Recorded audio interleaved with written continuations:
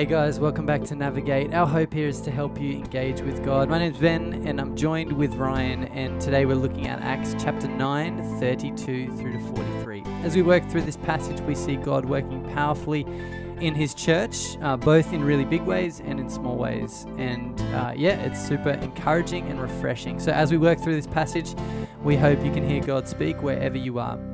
Here's what God's word says. Acts chapter 9, verse 32. As Peter traveled about the country, he went to visit the Lord's people who lived in Lydda. There he found a man named Aeneas, who was paralyzed and had been bedridden for 8 years. Aeneas, Peter said, "Jesus Christ heals you. Get up and roll your mat." Immediately Aeneas got up. All those who lived in Lydda and Sharon saw him and turned to the Lord. In Joppa there was a disciple named Tabitha. In Greek her name is Dorcas. She was always doing good and helping the poor. About that time she became sick and died, and her body was washed and placed in an upstairs room. Lydda was near Joppa, so when the disciples heard that Peter was in Lydda, they sent 2 men to him and urged him, "Please come at once." Peter went with them, and when he arrived, he was taken upstairs to the room. All the widows stood around him, crying and showing him the robes and other clothing that Dorcas had made while she was still with them. Peter sent them all out of the room. Then he got down on his knees and prayed. Turning toward the dead woman, he said, "Tabitha, get up." She opened her eyes, and seeing Peter, she sat up. He took her by the hand and helped her to her feet. Then he called for the believers, especially the widows, and presented her to them alive. This became known all over Joppa, and many people believed in the Lord. Peter stayed in Joppa for some time with a tanner named Simon. So I'm joined with Ryan, and we're going to have a chat over this passage. And Ryan, this is an unbelievable story of kind of Peter and him, God working in him and through him as he kind of gets on about his mission to help people see Jesus. That's right. We're kind of detoured away from Peter a little bit so far. We've kind of, since all the persecution kind of happened in Jerusalem, the story's kind of picked up with Jesus' people being scattered, with Stephen and Philip, and then Saul and Barnabas, and now as Saul kind of has been sent away to Tarsus, the story kind of now comes back to focus on what Peter's been up to, and we see that he's been going around visiting Jesus' people. He's doing that now, and going around encouraging them, teaching them, and we kind of rock up with him in Lydda, where he kind of heals a paralyzed man. Says, Jesus Christ heals you. So there's this kind of entering into Peter's story again with him. I feel like it's one of these moments that we've kind of seen before in Acts, where it's just mirroring Jesus in what he did in so many ways. Yeah, you can't read this and not think of the moment when Jesus healed the paralyzed man. And said to that paralyzed man, "Son, your sins are forgiven," and then brought him back to life. And here you kind of get the same idea that it is Jesus who heals this man. It's worth noting he'd been bedridden for 8 years, so this is not just like, I've woken up with a sore knee, bang, your knee's better. This is bedridden for 8 years. Jesus Christ heals him, and then we see he gets up and everyone that's how it kind of reads. All those who lived in Lydda and Sharon saw him. So see the man, and they turn to the Lord. They put their trust in Jesus. Now, from one amazing story moves to the next one, and you get him kind of moving to Joppa then. And here we meet this woman called Tabitha, or her name's Dorcas. And this isn't why it's called that, but it's kind of like she chose the name Tabitha over Dorcas, which maybe that's just me. But you get this cool line. She was always doing good and helping the poor. And that's just cool. Yeah, that's right. It's kind of, there's this shame moments in the story of Acts, just kind of celebrating what people are doing in response to their relationship with Jesus. And just, it's really nice just to see this doing good and helping the poor. And it's just this moment of celebrating the impact of Jesus in this woman's life. And you read a little bit further down, how she did this. She was making clothing and robes. It's just very gifted woman in terms of the skills she had, as well as just a practical way of caring for people. It's cool. It's again, it's this, we've been talking a bit about Barnabas, the underrated, one of the underrated kind of disciples or, followers of Jesus. And here you kind of get this sense as well, like Tabitha, she's loving God, she's doing good, she's helping the poor. And it's just worth noting there that, again, it's kind of like, yeah, that's good. Like it's a good thing to do good. It's a good thing to help the poor. Yeah. It's not like, let's not undermine that or underplay that. And if you're doing this out there, we want to encourage you in this. Yeah. Yeah. We were talking about this a little bit before. Like, it's easy when we talk about doing good, actually talking about doing things. We can kind of cut our legs from underneath us by going, yeah, but there's always a hint where it's not quite good. Yeah. You just don't get that here, which I think is really refreshing. There is a time to talk about that, but that's not what Acts is talking about, which is just really refreshing. Yeah. Just there's a healthy place for us, like we talk about the grace-driven effort. It's not grace-driven earning. It's not that Tabitha's trying to earn a relationship with Jesus. It's clearly she is a disciple of Jesus, and she's putting effort into actually loving like Jesus. Yeah, she's that's right. Yeah. She's doing good. In that same vein, like we caveat it and go, well, no one's good. Yeah. Or we can often say, yes, maybe they did good, but at their best, there was still sin lying close at hand. Yeah. And as you said, that's true. There's a time and place to talk about that. But here it's like, man, she did good.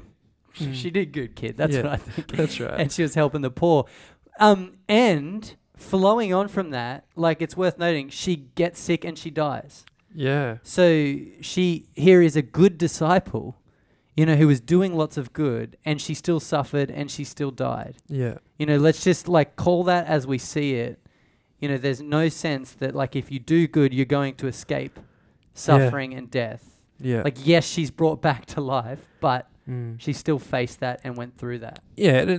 I think for us at the moment, we're still kind of grappling with the coronavirus in Queensland and Australia, and we're rightly putting in steps to make sure we gather safely and interact with people in safe ways. But here's Tabitha, just engaging in following Jesus, even at the risk of her health. Yeah. Caring for those who are sick, and it's just following Jesus kind of is the bigger thing for her. Which is just really interesting in this time when we are overly cautious of keeping ourselves distance from sick people. We were talking about this in growth group. Before it was, if you're sick, how can I help you? Now it's like, please stay away. You're sick, don't come near me. Yeah. Yeah. Yeah, she does good. Now, it's we don't want to spend too much time, again, as you read through this, the point of this is not be more like Tabitha. But in the flow of Acts, we do just kind of want to recognize that you see this stuff, you see someone, kind of doing this and just pointing it out. That's what we're doing. But she gets sick and she dies, and then we see God really move in great power. Yeah. And Peter gets to this room, and kind of like the paralyzed man before, he told the paralyzed man to get up, and people believe in the Lord. We see that. Now Peter comes in. Clearly, this woman she's died. And there's widows standing around, they're crying, as was kind of the what you would do in that day and age. And then Peter gets in the room, he sends them out of the room, he gets in, he gets on his knees and he prays, knowing that only God can do this. And then what we see is just so kind of amazing. He says, Tabitha, get up, and like she was just pretending the whole time, she opened her eyes and sat up. And it's worth noting, if you've ever kind of unfortunately been in the moment when someone has passed away or at a funeral, people know, they know that person has passed away. There is no faking that. Sometimes people get it wrong and all that sort of stuff. But this woman was not faking it. Yeah. She had actually died. Everyone around her knew that. And yet what happens here is amazing. She gets up. She comes back to life. He then presents her to the believers. In verse 41, you see that. He presents her to the believers. So this is a public thing that happened. And then all of a sudden, this too, like the previous healing, becomes known in all of Joppa, and many people believe the Lord. Yeah, it's a awesome story that you're saying. And I think just picking up on a couple of things you said was really helpful. Just the realness of the situation. People are grieving, they're crying. This isn't this isn't a pretend thing, where Tabitha isn't quite dead yet or whatever. Like, yeah, people are grieving the loss of a friend. And yeah, also just kind of worth again pointing out, godly people grieve. Yeah. God's people cry when they experience loss, and particularly the loss of loved ones. And yeah, we see Jesus' people crying here. But yeah, we also see that's turned to joy, with her being raised to life through, God's work through Peter. And it's a moment God used to build the church, which is awesome. Yeah, that's it. The miracles that happen in Acts, and we've said this, I think, before, they're generally always used to help the message of Jesus go out. It's not, let's do a miracle for miracle's sake. It's no, God is working in that moment so that people will see the life-saving message of Jesus. Yeah. And then you get verse 43, finish on this. Peter stayed in Joppa with some time with a tanner named Simon. Again, we don't know much about Simon, but here he is mentioned because he helped Peter out.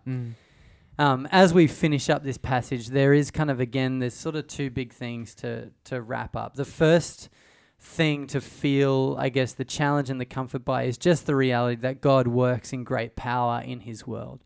There's something so amazing in that we can so often forget. Maybe it is because, we haven't seen this today, literally today. Maybe this morning you haven't seen this, or this afternoon you haven't seen this yet today, or whatever. Sometimes we can drift into thinking that God isn't working in our world anymore, or that he stopped working in our world, or that he can't work in our world. But as we see in the book of Acts time and time again, it's just this massive encouragement and challenge. God is big and powerful and awesome and mighty, and he is at work in our world. And so let's not forget that.